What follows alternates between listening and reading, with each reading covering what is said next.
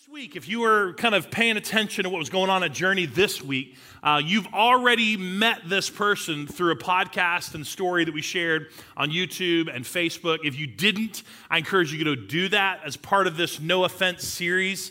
I sat down and had a great conversation with our guest today about racial injustice and the church and our culture and law enforcement, some other things that we were working through.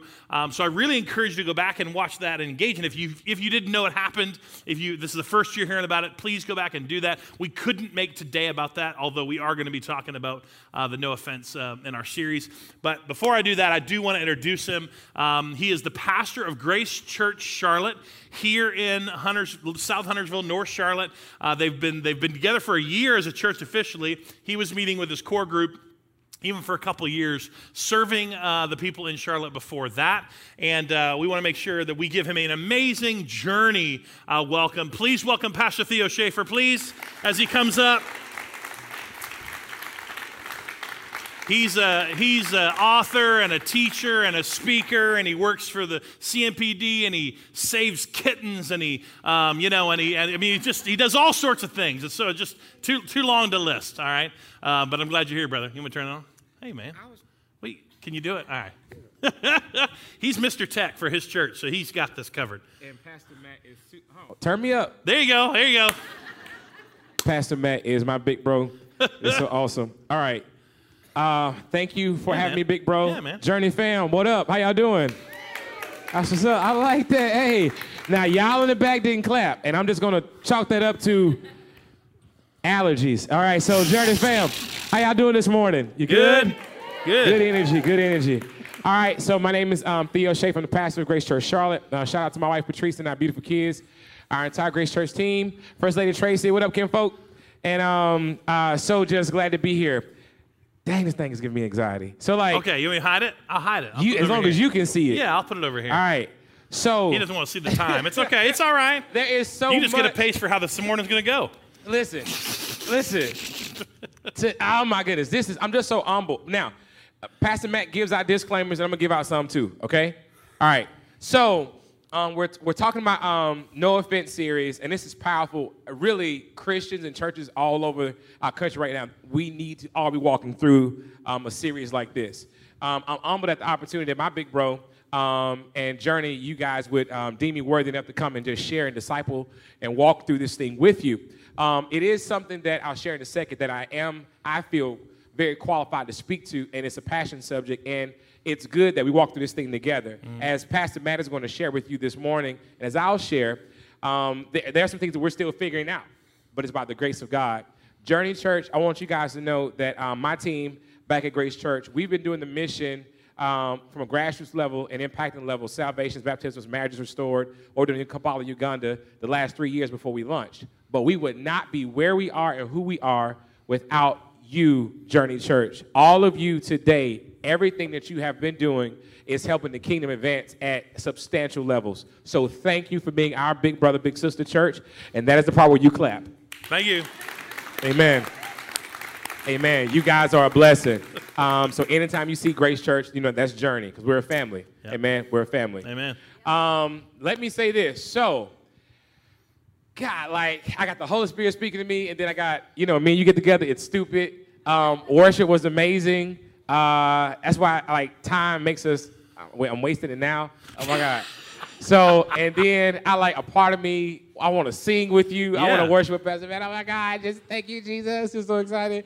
I am the chaplaincy supervisor and the community liaison for the chief of police and for a CMPD. I oversee the entire chaplaincy division and department. And when things happen good, I'm in the middle of it. And unfortunately, when things happen bad, like we've seen since May, I'm in the middle of that as well. It's a God thing. I never planned on doing that or being there, but God has postured me there for such a time as this. I am adopted. How many of you ever seen the movie The Blind Side? Sandra Bullock, yep. Big Mike. That's my movie, except I played basketball. I shared that in my TED Talk. I am adopted. I grew up in Mississippi from a predominantly tough climate. I got adopted in my early teenage years by my mom, my parents, my grandparents. They are white. My best friend and my grandfather, who I'm going to talk about in a little bit, Papa Bear, also. And so the Lord has taken me through a lot of experiences I'm able to share and articulate and kind of go through things. And then I have my big brother, Pastor Matt, whom I love. And I crack these few jokes. I'm going to crack them now so we can get started. So we're talking about, no offense, right? Yeah. And that walking through offenses, being offended, and sometimes we offend others. And it's not an easy thing to kind of walk through, but by the transformation power of the gospel, we will do that today. Mm-hmm. Amen? Amen? Amen. Now, my last disclaimer is I am offended. Yep. I have some offenses. Number one, no, you fixed it because you changed that shirt. I was offended by that shirt you wore at the 9 o'clock service. And I did that for you. I know, and I appreciate, look at that, God is reconciling, hallelujah, happening here at Journey Church. Praise the Lord. Amen. Number two, I was offended because I'm an Alabama football fan. Roll Tide! Roll Tide! And everybody in here is offended now. Amen. Praise the Lord. And then my last offense was... That was... Oh, where are you at? Who are you at? Who said that?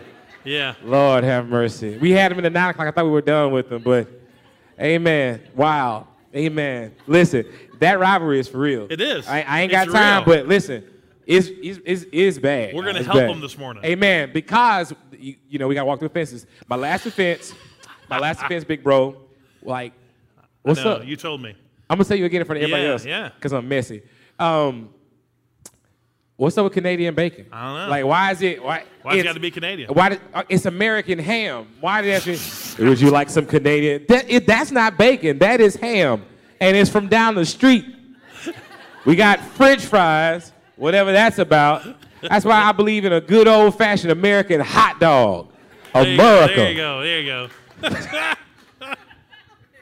You crazy. All right. Well, what I did is I asked Theo to kick us off. We are going to talk about this, no offense, at some point. But I'm going to give a quick recap, okay? If you were not here last week, just want you to know where we are and why, when I asked Pastor Theo to help me in this sermon, because, there is an aspect to personal offense that we all struggle with, that we all deal with, okay? And so the theme verse for this whole series, the heart behind the series, comes from Romans 12:8. It says this: if it's possible, as far as it depends on you. I want you guys to read that little statement that's highlighted with me, all right? If it's possible, let's read it together. As far as it depends on you, okay? It's a big phrase there. Paul says, I want you to live at peace with everyone. Now, the problem with that in terms of personal offense, whether we are offending people or being offended, is that in our culture, it doesn't even take a direct accusation or an injustice to offend us anymore. It can be by what someone believes. It can be by what somebody likes or dislikes. We were talking about a pastor and his whole church. People boycotted and trying to cancel because he liked a post. He liked a specific post. There was another businessman who thanked the president, and because he thanked him, for his support. There was just offense everywhere, and people wanted to cancel and boycott. And it doesn't even matter if it's a direct thing anymore. Offenses can happen just from the stances or beliefs that you have. And so last week we talked about what that looks like in terms of why that plays itself out and the paradox that we're experiencing as a culture. So I'm going to really quickly recap it before we jump into today. The paradox we're experiencing is that if I offend, okay, so if I offend Theo, it's his responsibility to get over it, right? Yeah, be offended. He's an actor too. All right, so if he's offended, you got to break character. If he's offended, okay. I still want him to be like, well, get over it. It's your issue. Right. Don't be so sensitive, Theo. Like you should have known better. I'm Canadian, whatever. You should have known better. But we put the responsibility on someone else if we are still the ones who offended. Same thing happens, though, that if we're offended, if Theo offends me, I want him to own the responsibility to make it right, to apologize, to reconcile, to admit he's wrong, to come at that. And so this is the paradox. It's two completely different things, but we have in our culture created the same result, which is it's not me, it's them. It's not my fault, it's their fault. It's not my issue, it's their issue. Does that make sense? So we cannot trust culture to help us live out what God's called us to live out, which means that if it's possible, as far as it depends on you and me, to live at peace with everyone. And so today, last week we talked about, you have to go back and watch and listen, we talked about how to not offend. Today I want to talk about what it looks like to get over an offense, okay, to move past an offense. And that's the phrase, we get over it. That's the phrase I want you to say out loud with me today. We get over it. Everybody say it.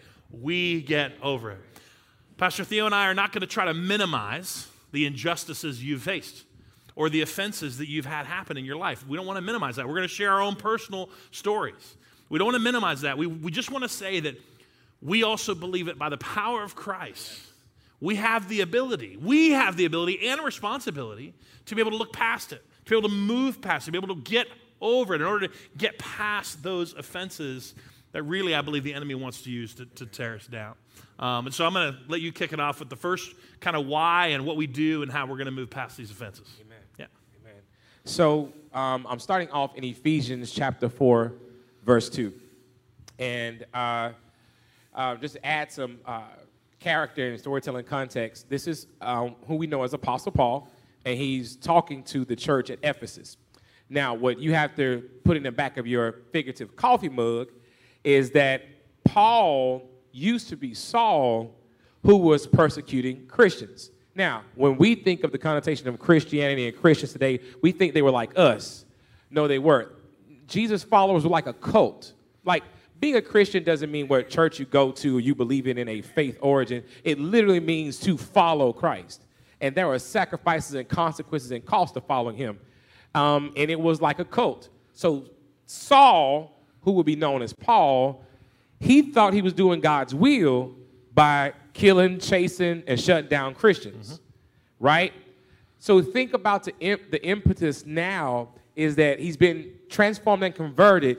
Now he's developing best practices and new norms for this established church. This established church is going through real life situations just like us. There is no playbook. The Holy Spirit is helping them to live out what they're dealing with in their day and time and in their culture. You got me?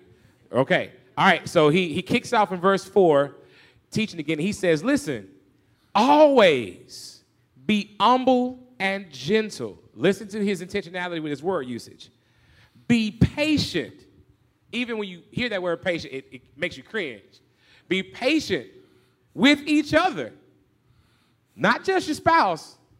Everybody. Watch this. Making allowance. Giving people room to mess up or even hurt you. Right? For each other's faults and offenses. Why? Because of your love.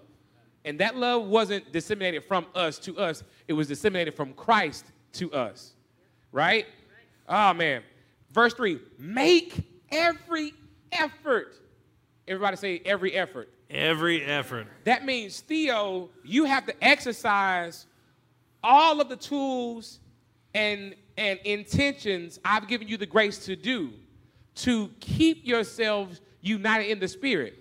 It reminds me of one of my coworkers during a time where I was about to go fisticuffs with this dude.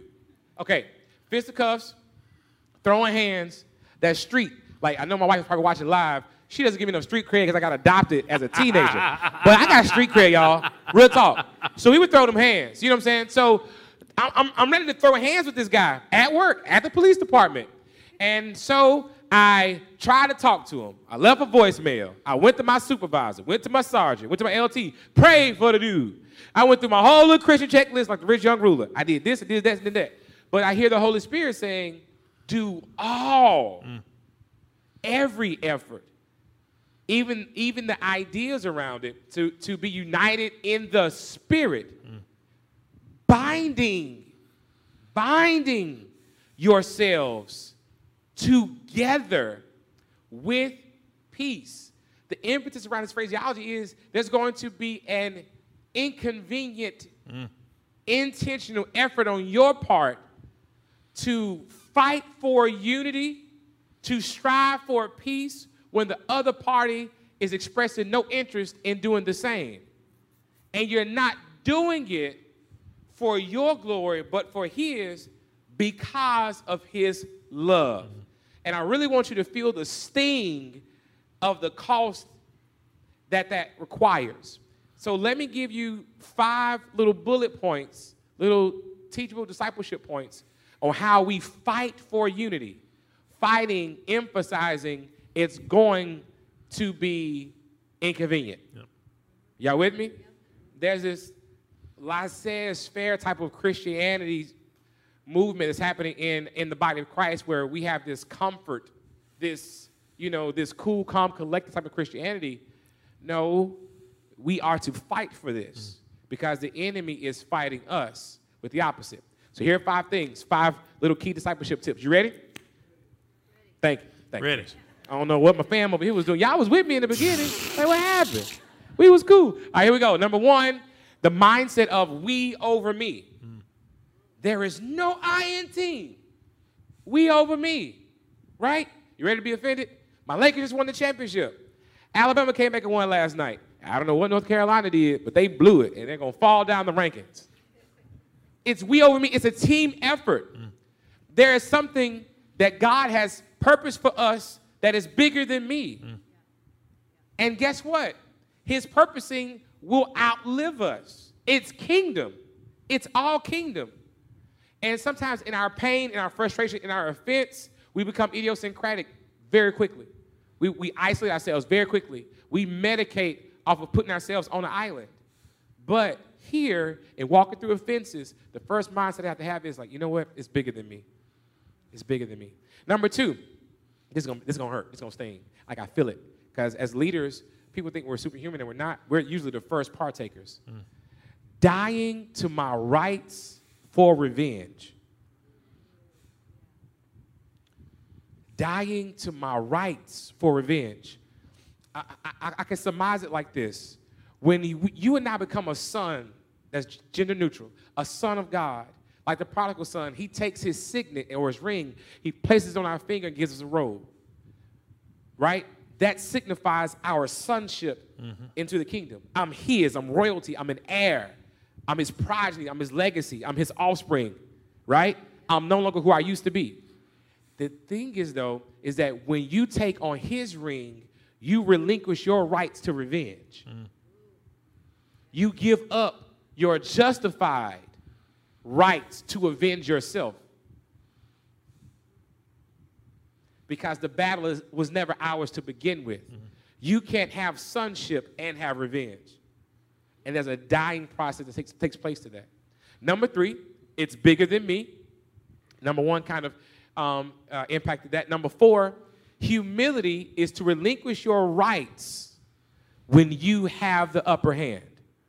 All right, I need a small volunteer. Small. Okay. Small. My man right there. Come on down. Jude, come on up, Jude. Come on, Jude. Keep your mask on. Y'all give him a hand as he's coming. Give a hand for Jude. Come on. All right, your parents taught you how to dap. Come here. Grab my hand. Boom. Street cred. Oh, got that on TV? Yeah. Yeah. All right, so now stand close to Pastor Matt. Pastor Matt, can you stand up? Yes, sir. Now, Jude, right? Jude, offend him. Punch him in the stomach. He ain't gonna do nothing. Listen, he ain't gonna do nothing. Don't be scared, man. I'm with you. I got your back, boy. Hit him. Hit him. Hit the pastor. There you go. All right. Be offended, Pastor Matt. Oh. All right. Now, Pastor Matt is offended because you hurt him, right?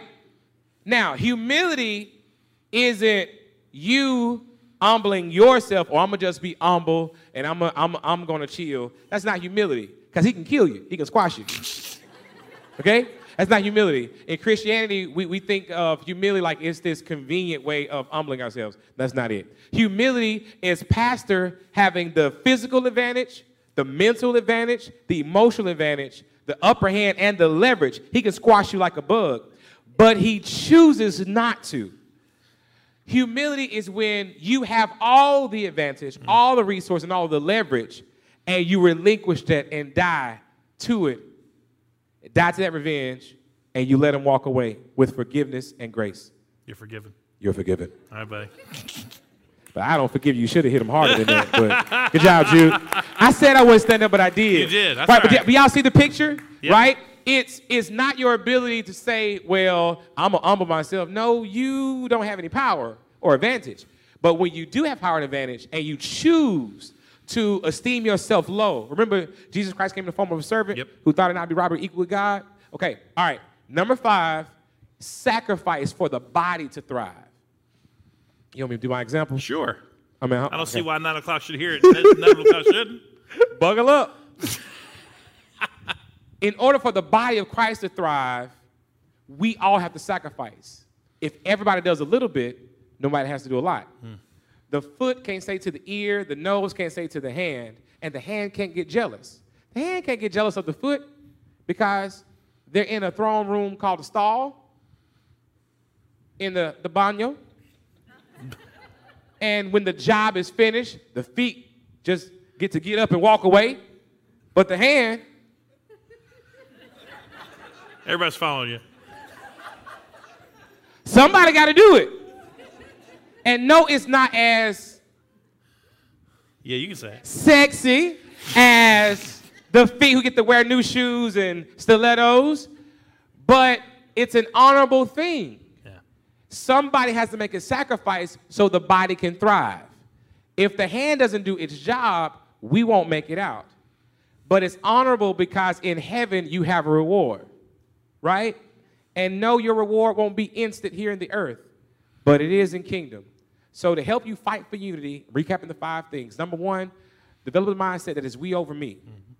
And that we are also people who don't look like you or vote like you. That's your family too. And sometimes family fight, right? Number 2, dying to your rights to revenge.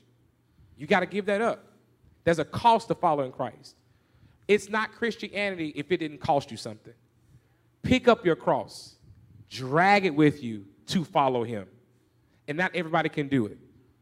Number 3, it's bigger than me. Mm-hmm. Number 4, humility is relinquishing your rights when you have the advantage. And number 5, sacrificing so the body can thrive. And to make a deeper point of that, God has already made you aware of areas you have idiosyncratically been called to sacrifice so the body can thrive. It's not just the pastors or the leaders. It's every individual in this room who subscribes to walking with Jesus Christ.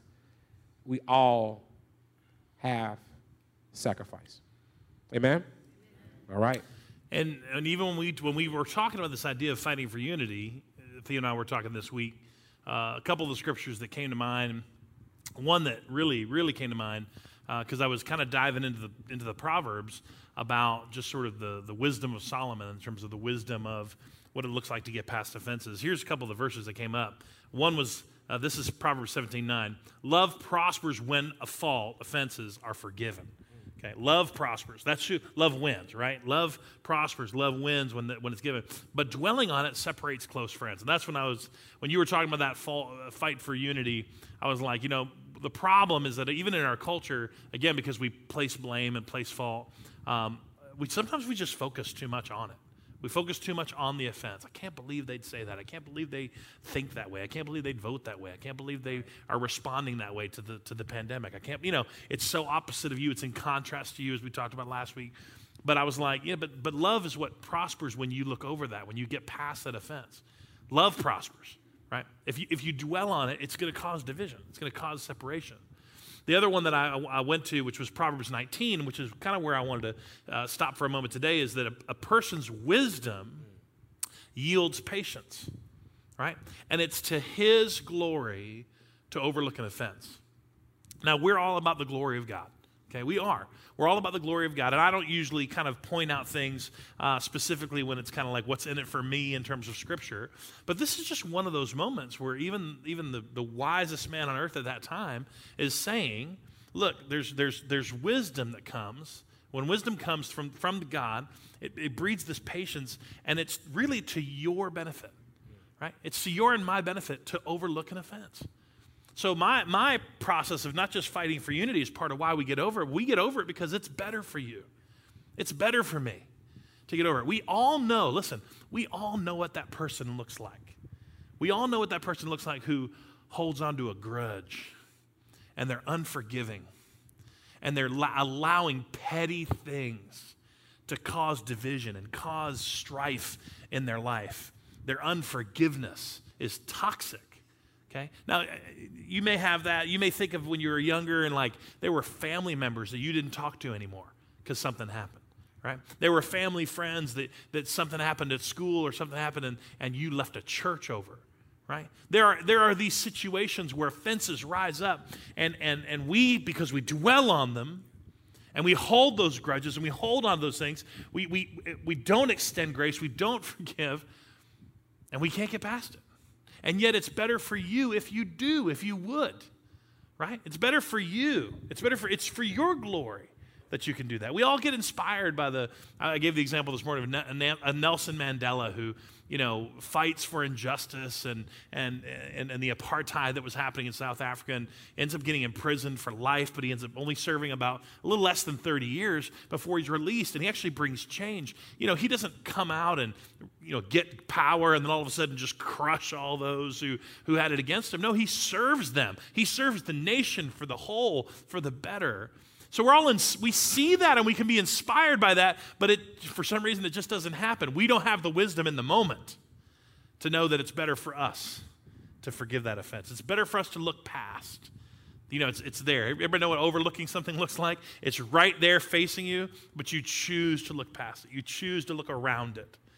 And it's for your glory to do that. Now, I did share this morning just personally that sometimes we can do that, or at least appear to do that, but it's really driven by our pride and our ego, right? You can look so far past it, you come around right back to it, Like for me, I'll give you an example. For me, it was a time in my life where I'd experienced a real injustice in a workplace at a church. I had betrayal of a pastor and leaders that I was serving and trying to help, and it was really awful. And just because of the nature of how it worked out, I chose. At least on the surface, I was choosing to take the high road. But listen, I was choosing to take the high road because I wanted to stick it to them. Y'all with me?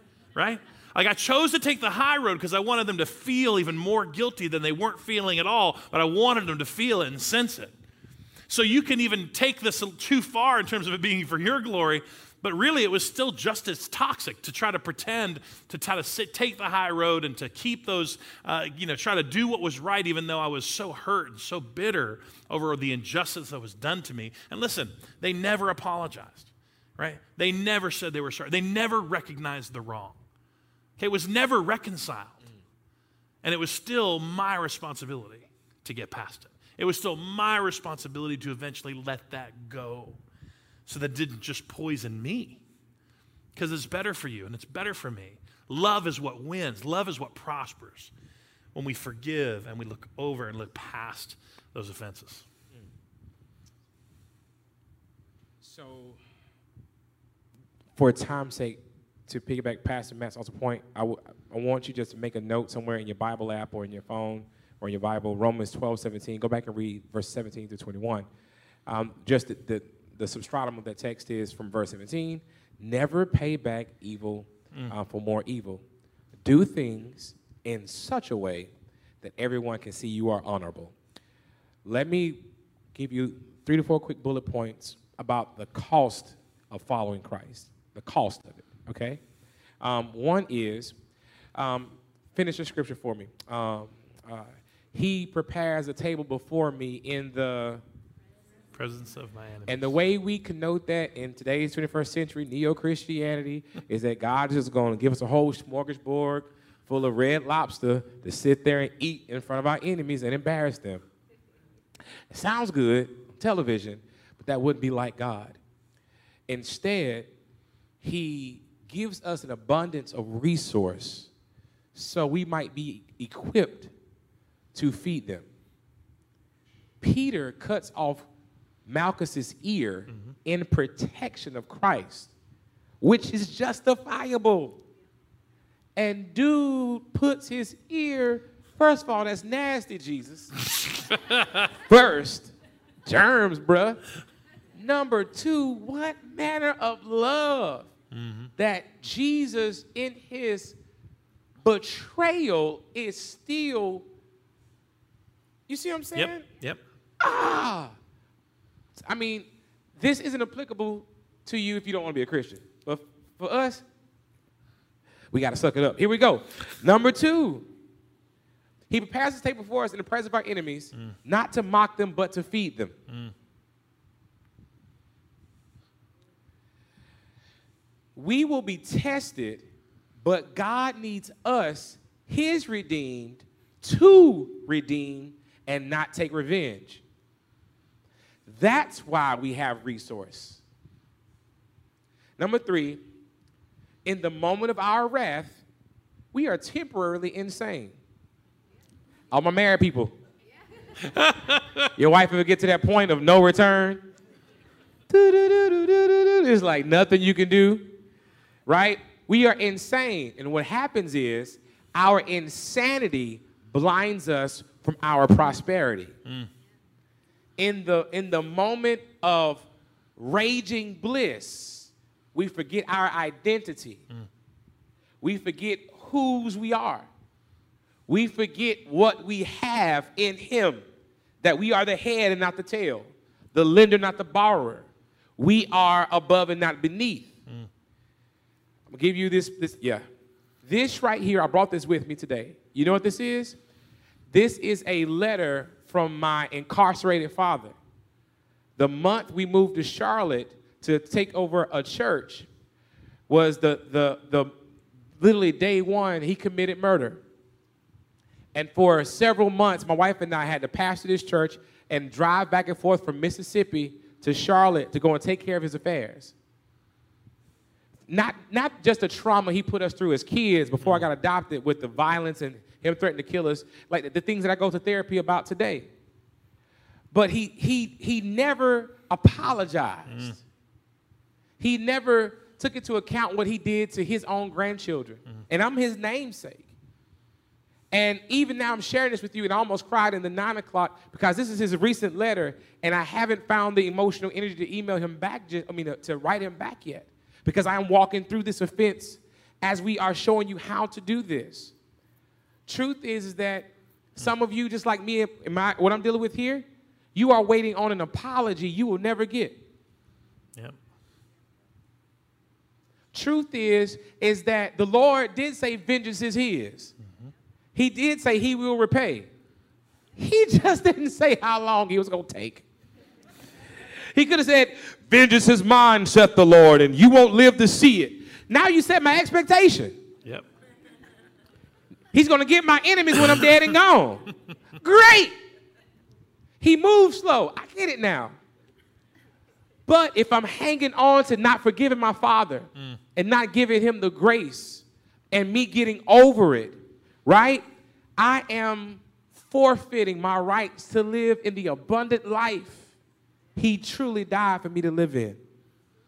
Truth of the matter is that in times where you're holding on to that grudge, the person you haven't texted, the person you haven't called back, that family member or friend you haven't let go of yet with forgiveness, we usually have more than they have. And how easily we forget that we in Christ have more than the person we desire revenge from.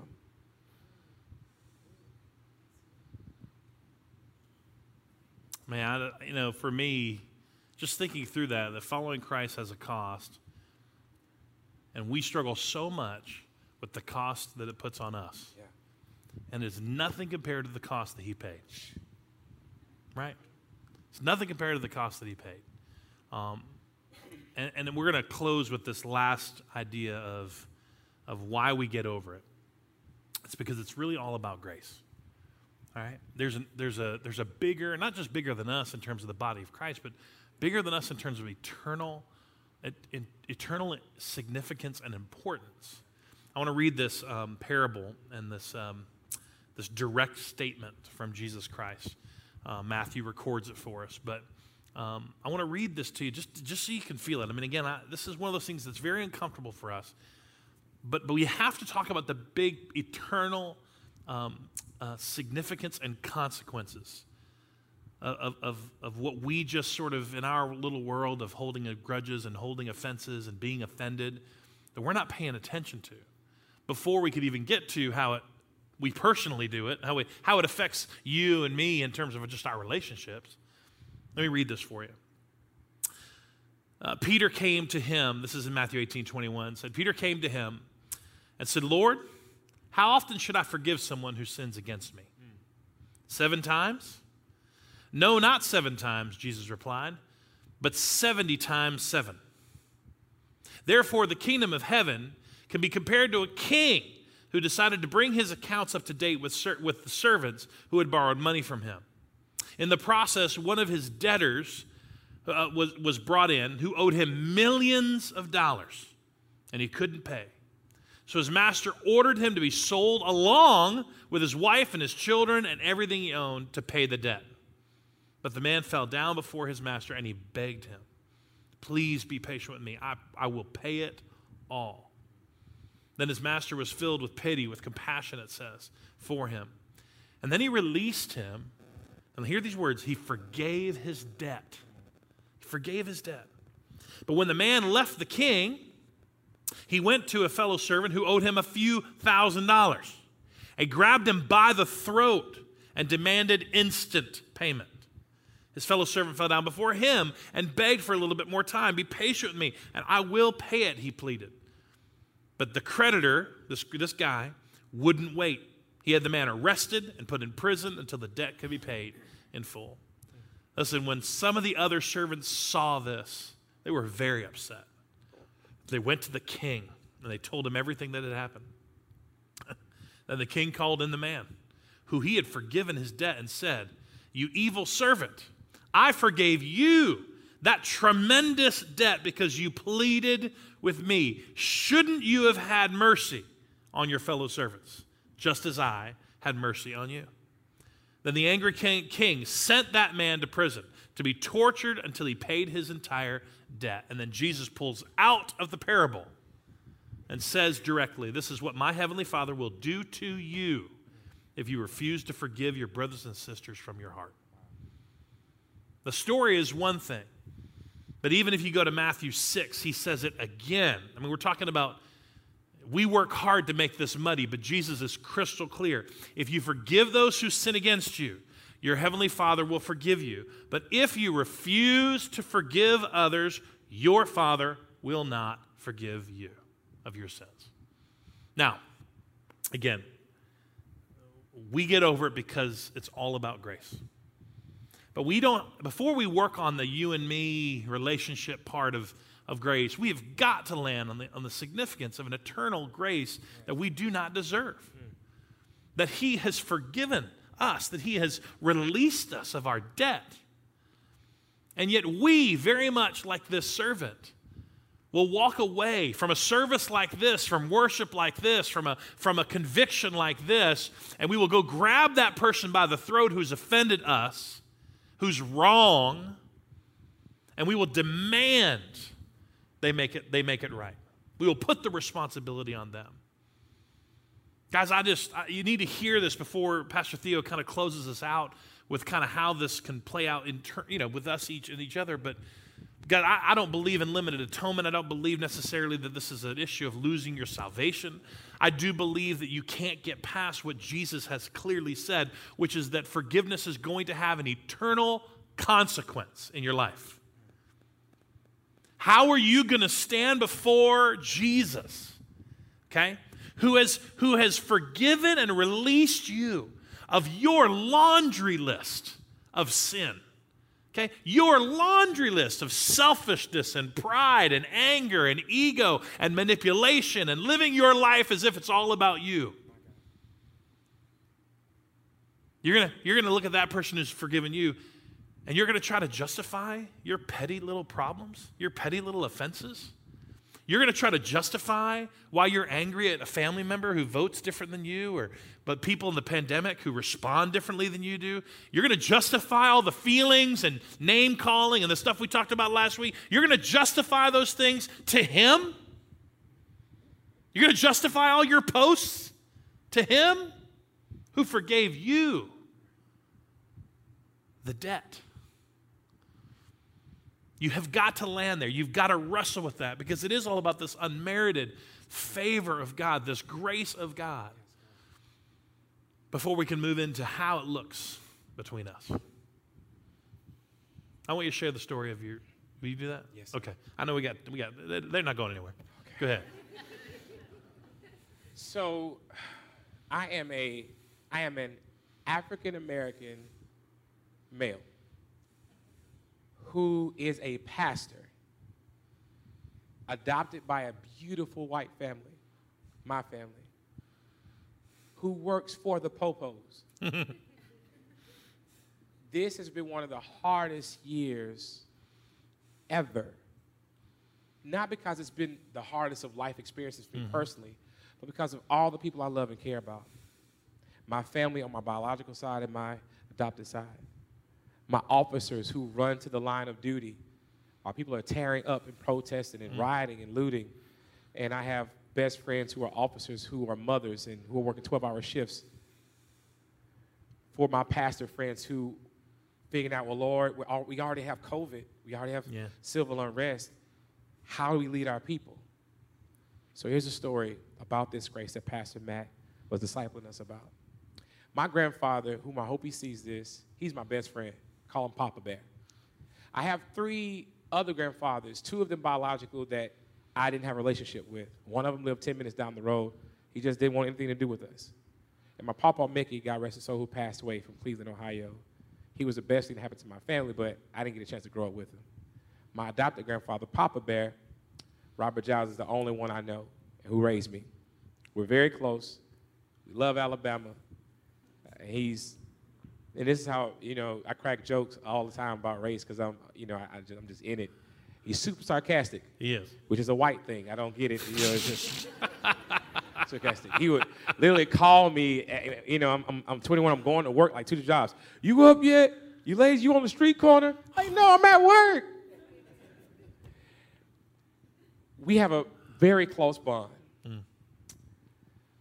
Granddad sends me videos and emails every now and then. That's how we catch up and talk, right? And I get to him when I can.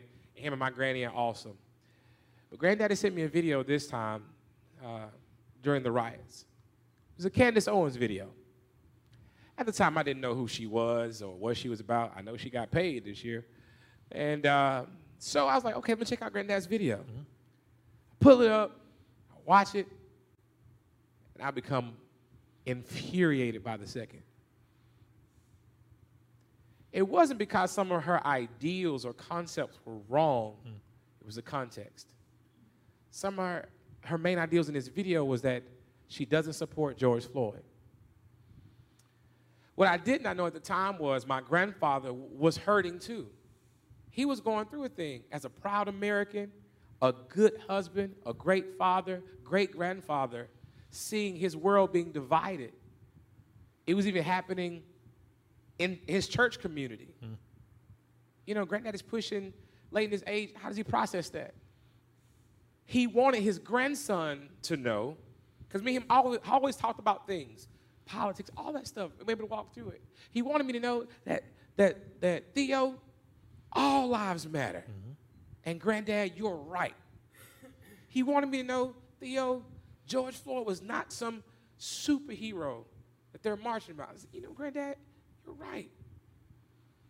But what hurt was this idea right here, Granddad.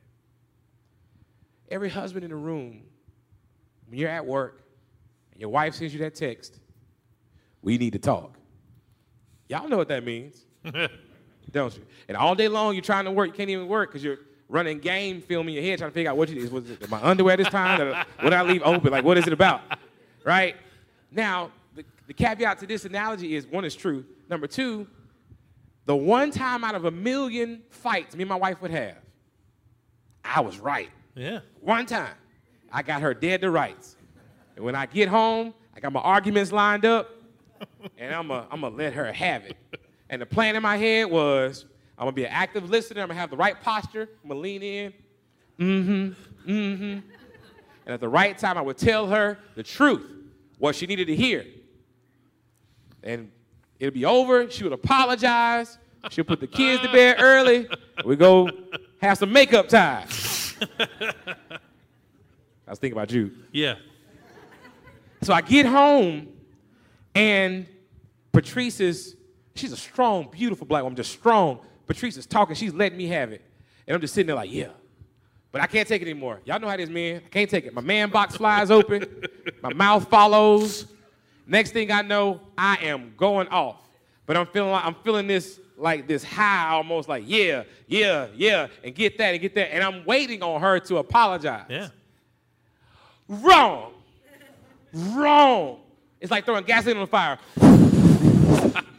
Patrice erupts in tears, not out of brokenness, but out of frustration, disappointment, and hopelessness. And she says these words that breaks my heart, that helps me to paint this picture of my relationship with my granddad and why this thing is so important. And I want you to listen to me. She says, Theo, this is why I was afraid to talk to you in the first place. Because I knew you would be so passionate about your own perspective that you wouldn't really hear me. That you'd be so concerned about getting your point across that you wouldn't really hear my heart. And Theo, what you don't understand is that I don't need you to fix it. I just need you to be present. Because I know what I'm saying is crazy, but I'm trying to figure it out too. But you were so selfish to not love me enough to sit in my stuff with me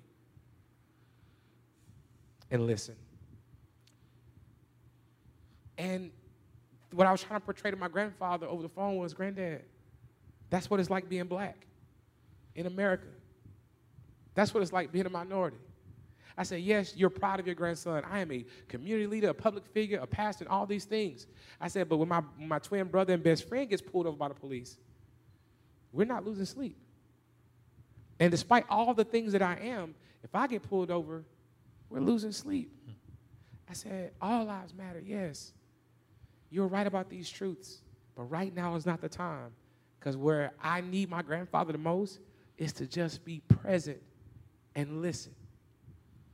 The other side of that was, y'all, I had to grow and mature, and my mother, my beautiful mom, Nancy Emmons, walked me through the gospel to help me see what we're teaching today. And she was like, baby, you got to give your granddad grace, and you got to forgive him because he's going through something too. I had to lay down my rights for revenge. I had to relinquish my leverage so I can be there for my grandfather too. I was offended. But we had to live this thing out. And now, I don't know if he's ever going to watch this or not, but right now we're trying to make a surprise trip to come and see them for the holidays. I share that with you because I hope that within that story, you see yourself, you see me, you see Jesus, and you see yourself in the teachings that we've shared today. And that there is your brother or sister in Christ who doesn't look like you, and they might be offensive in how they vote. They might be offensive in who they want to elect. They might be offensive in what they believe. They might be offensive in how they dress, what music they listen to. It may be your neighbor across the street. I say it like this, and I quoted Pastor Matt. Matt said this. He said, we have to do this because of what Christ has done for us and because of what we're called to do. That grace and that love, he gives us supernatural ability through his grace and love to be able to distribute the same grace and love to others that he gave to us. Yeah. Why don't you pray for us, brother? I think it'd be a good place to lead us in prayer. Amen. Lord Jesus, we are your sons and daughters, your family, and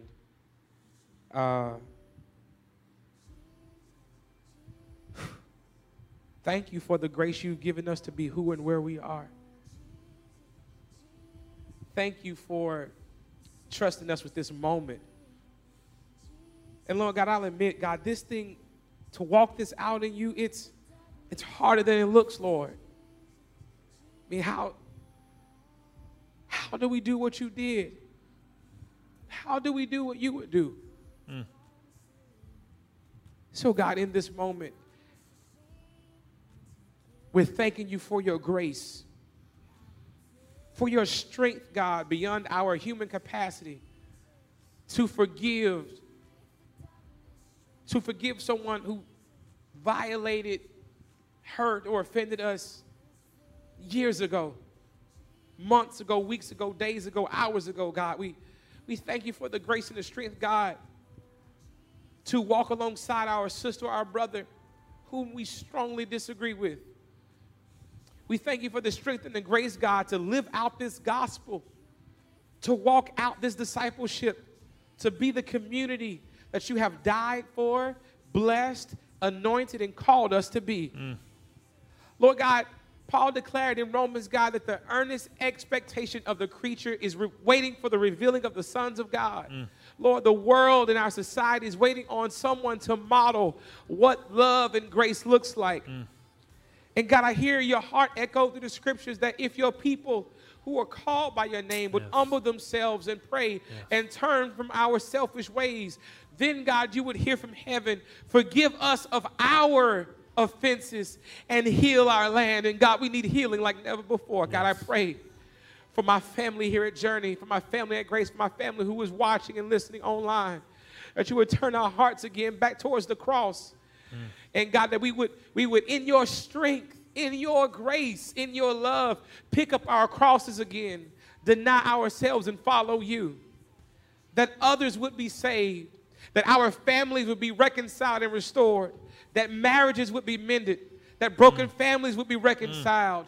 God, that ministries, God, would be sewn back together. Oh, God, so that revival can take place in this day and time. God, you called us to it. We thank you for that grace and that strength. Thank you for walking alongside us and giving to us, God, what we don't deserve, so we can give unto others the same. Because of what you've done for us and because of what you called us to do. Father, we celebrate you. We praise you. We give your name the honor and the glory. It's in Jesus' name we pray. Amen. Amen.